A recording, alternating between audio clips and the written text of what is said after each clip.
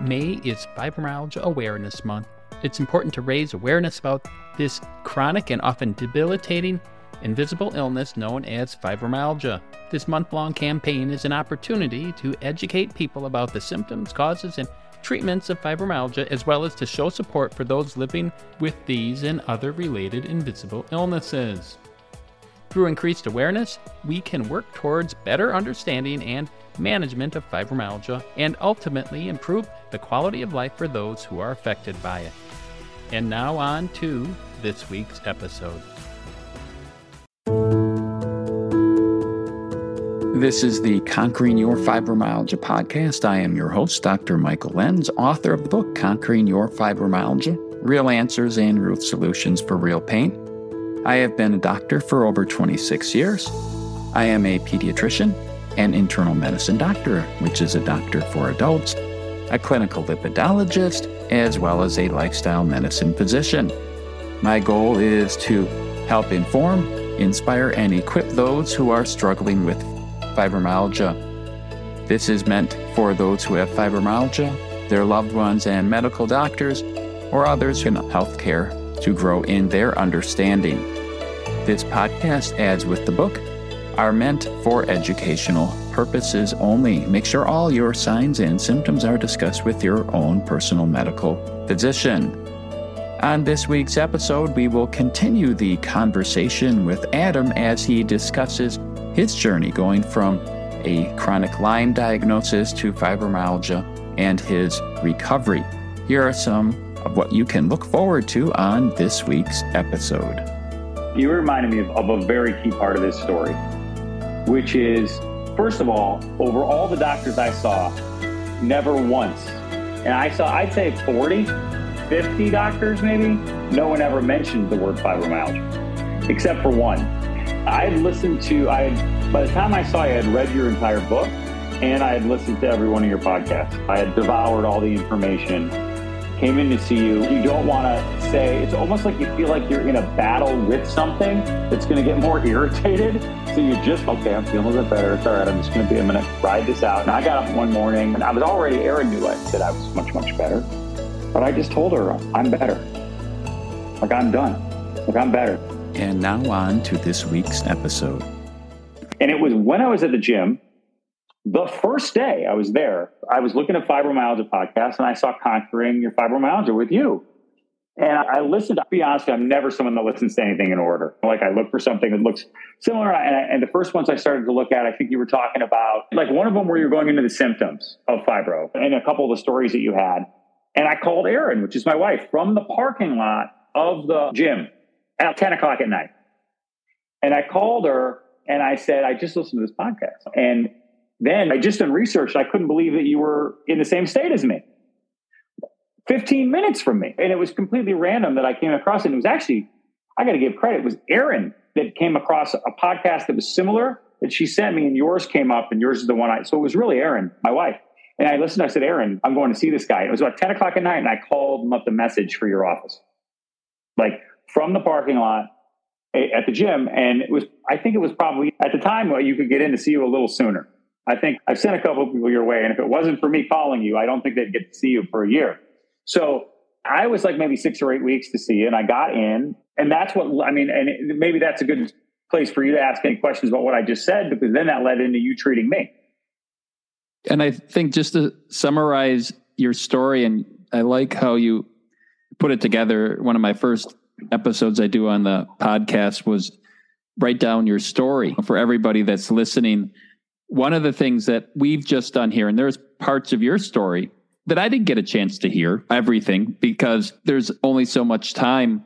One of the things I've heard from what you're sharing, and also what I've researched in the Lyme literate arena, is that they do take time, at least initially, to take a history and hear your story. Is that fair to say? Yes, they do. Absolutely. They do. And everybody that I saw, at least for the most part, was extremely compassionate and empathetic. And I believe invested in me getting better.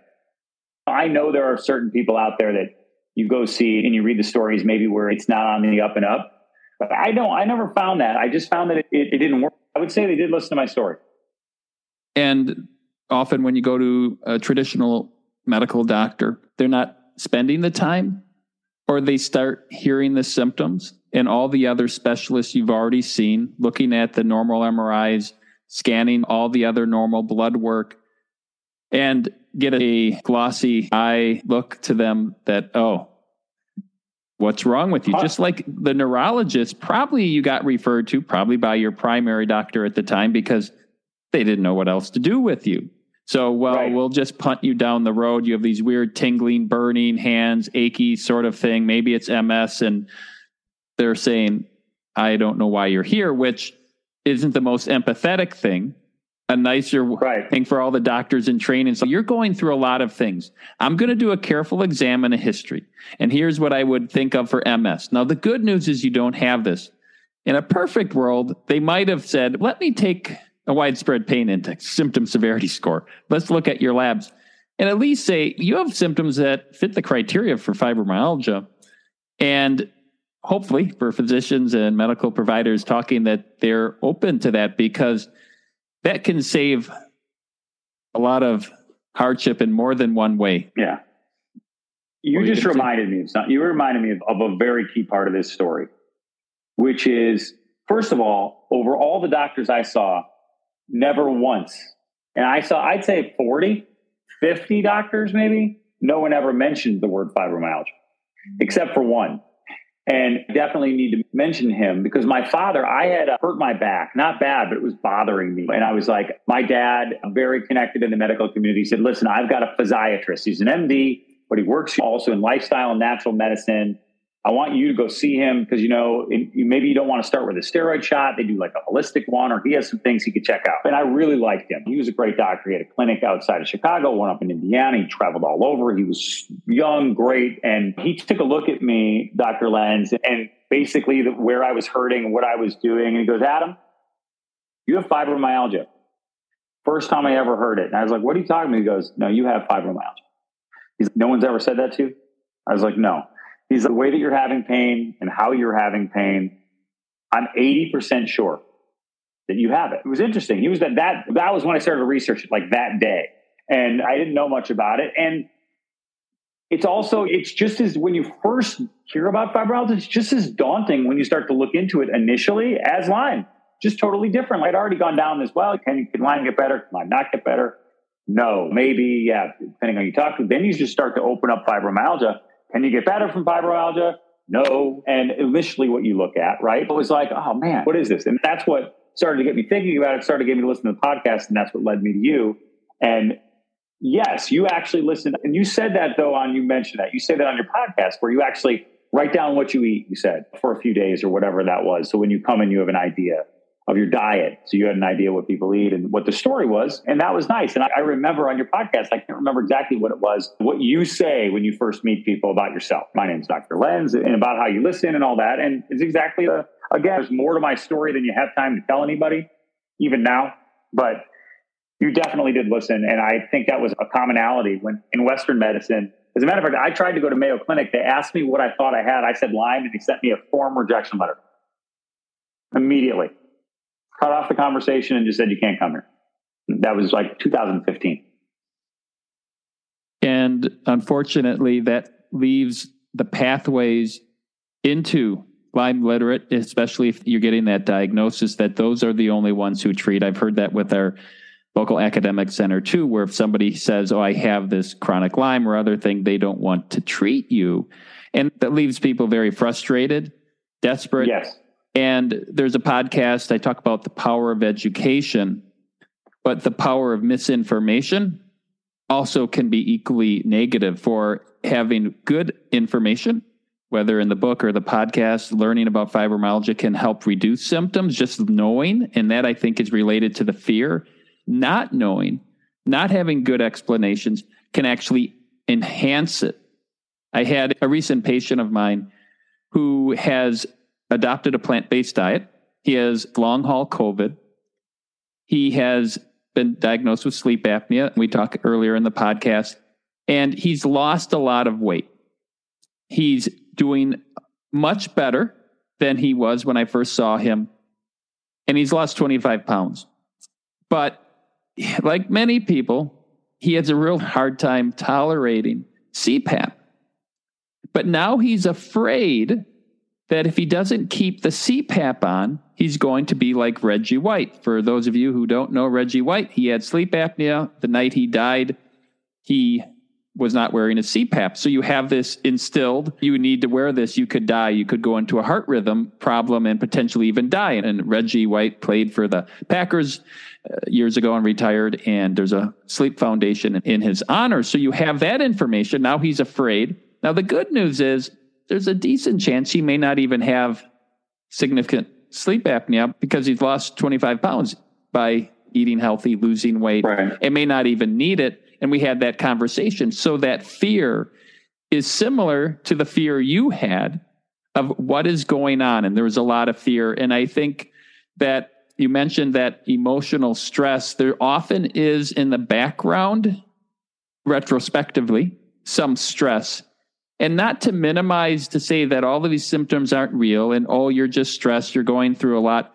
But that is a common theme that a lot of people have who have a lot of these symptoms, that the attribution, one person may look at the symptoms and say you have this chronic Lyme that isn't necessarily have the best evidence to support that, but you have symptoms, and likely that you did have pretty bad viral type infection that activated your immune system and triggered, similar to long haul COVID or getting even bad infections. Bad pneumonia can be a trigger. And you can have traumatic triggers like whiplash, where somebody can heal quickly, maybe in a week or two, and other people who have a nervous system that's more prone in the wrong setting, more primed to catch it. Then you get hit with this, and then the uncertainty, and then it can cause this downward spiral. And without knowing it, you stop being active. Maybe you knew you were less active, but didn't even know that had a factor. One of the things that I try to say is to pace yourself, but try not to drop too low. And we're going to try to give medications if you need to help limit your nervous system and hypersensitivity to help get through some of those. But you went through mental, emotional, physical pain without the right diagnosis for a long time. There was also financial outlays that you had by what sounds like well-meaning doctors, but not necessarily evidence-based, not necessarily covered by insurance. And then you heard the podcast, and we got a chance to connect and get your story. What do you recall from our first visit? And of course, you knew some already with the podcast. Yeah, I had listened to, by the time I saw you, I had read your entire book, and I had listened to every one of your podcasts, which, again, going back to the personality that I have, right? So I had devoured all the information, came in to see you. You heard my story, and we did the score, right? You went through the process to figure out what my fibromyalgia score would be. I think I was 47 the first time we did it, which was in the moderate area, but really things were bothering me. We also did an ADHD test, and I'm a pretty smart individual. I've got a job that's got a lot of responsibilities, but people would always joke with me that I had ADHD. They would say, and I had always thought it was a real negative. But again, I'd listened to your podcast now before I saw you, and I'd listened to the one doctor, what's his name? Dotson, adult ADHD. And by the way, that stopped me in my tracks. There's a couple things on that, and we don't have to go down that whole rabbit hole, but wow, I was like, holy cow, we did that test. And I think I scored in a check the box, Adam, you have this. And we started down the path of working on that with me. So I've already was a plant-based diet. I was exercising, we tried a bunch of different stuff, plus the ADHD stuff that we were doing. And the mindset was a big thing for me. Like, I felt really comfortable knowing that I was in the right spot. And that was when I first saw you. I think the second time I came to you, I was a 43, in that slightly better. I think the last time I came to you, I was a 5 or maybe a 2. So I was able to, I think, make some really good and rapid progress. I really felt like one of the things that the ADHD helped me with was, they say that it helps you focus, but I also think one of the commonalities with folks with ADHD is the stuff that you're really interested in, you're laser focused on. I was really interested in what was wrong with me versus thinking about the things that were right with me, right? And the progress that I was making and starting to concentrate on that. And that became much easier once I started down that ADHD path. And those things working together, I made really rapid progress to the point where it's pretty funny. About a month ago, Aaron and I were having coffee in the morning. And you want to hear something interesting? I think anyone that's listening to this that has had chronic, what they thought was Lyme or whatever, you get worried about even jinxing anything. You get worried about even saying out loud that you're feeling better because you don't want to jinx it. You don't want to say, it's almost like you feel like you're in a battle with something that's going to get more irritated. So you just, okay, I'm feeling a bit better. It's all right. I'm going to ride this out. And I got up one morning and I was already, Erin knew that I was much, much better. But I just told her, I'm better. Like, I'm done. Like, I'm better. Like, this is something I will deal with. There's going to be, as I move through this, I've noticed that there are those tidal waves that moved into 10-foot waves. There's a little rough seas for a couple of days here and there, but I know what it is, and it's less and it's better and better. And that was a big thing for me. The summer was fantastic with not really worrying about, sounds crazy, but am I dying? Right? That's like what people don't say out loud, but what is on everybody's mind. Wait a minute, I have kids. Am I dying? Why do I feel like this and nobody else is? Why does somebody else get to feel normal and I don't? And that part about it is a dominating factor in this process for people. And when you can let that go, because you're making real progress, because to your point, you have made it in this particular conversation, but a million times I've heard you say, the pain's real, right? The things that are coming up are real, but you can get past them. I'm a living, breathing example of that. And I would also say that the body is when you talk about Lyme, or whether it's fibro, whether it's a viral or whatever it is, and going through emotional trauma, like you said, I did, which I really did. The body's amazing. Everybody talks about how like, it's just this machine that with trillions of cells and things in your body working together. I think sometimes you can get that out of rhythm and you can get out of balance. And who's to say what makes that happen? And who's to say some of these things aren't all interwoven and connected? It's not, at the end of the day, my balance, the atmosphere that I live in within my body, like my culture within my systems, were off big time. And I didn't know how to get it back on the train track. And it might've been the emotional thing that started it. And then I caught maybe a fever, but whatever it was, I got super out of balance. And I think when I was listening to you many times, I think that might be the key, is that there isn't one answer, except that everybody's body is so complicated and different. It's about trying to figure out how to get yourself back in balance.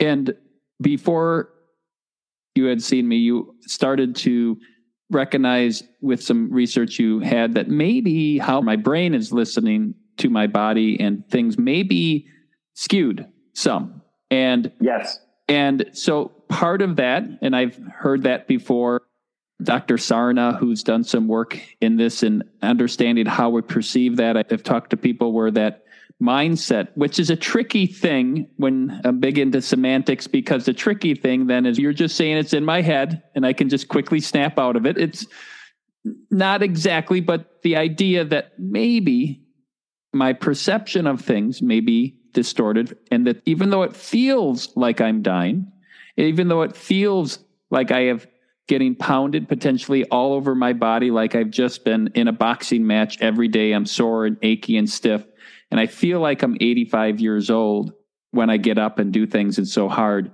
And to push through that, some of the things that you were already starting on the way, I would guess that your fibromyalgia impact score, I would bet, was well over 70, 80 when you were at the lowest point. And maybe the mindset, maybe you dropped into the 60s. I don't think, if I recall, you were eating probably pretty healthy, but weren't plant-based for the whole time. Is that right? Or that's true. I have done throughout the process since 2014. I was vegan and raw for 6 months. I was all meat for a while. I was doing everything depending on whose blog I read that said that something could work. But when I started listening to your podcast again is when I really got serious about my diet again. So I ate plant-based. The last time I ate any kind of meat was 2021, a couple days before I made the phone call in the parking lot to your office. And on top of that, you had started to be active again. Yes. And you went to a very high level of activity.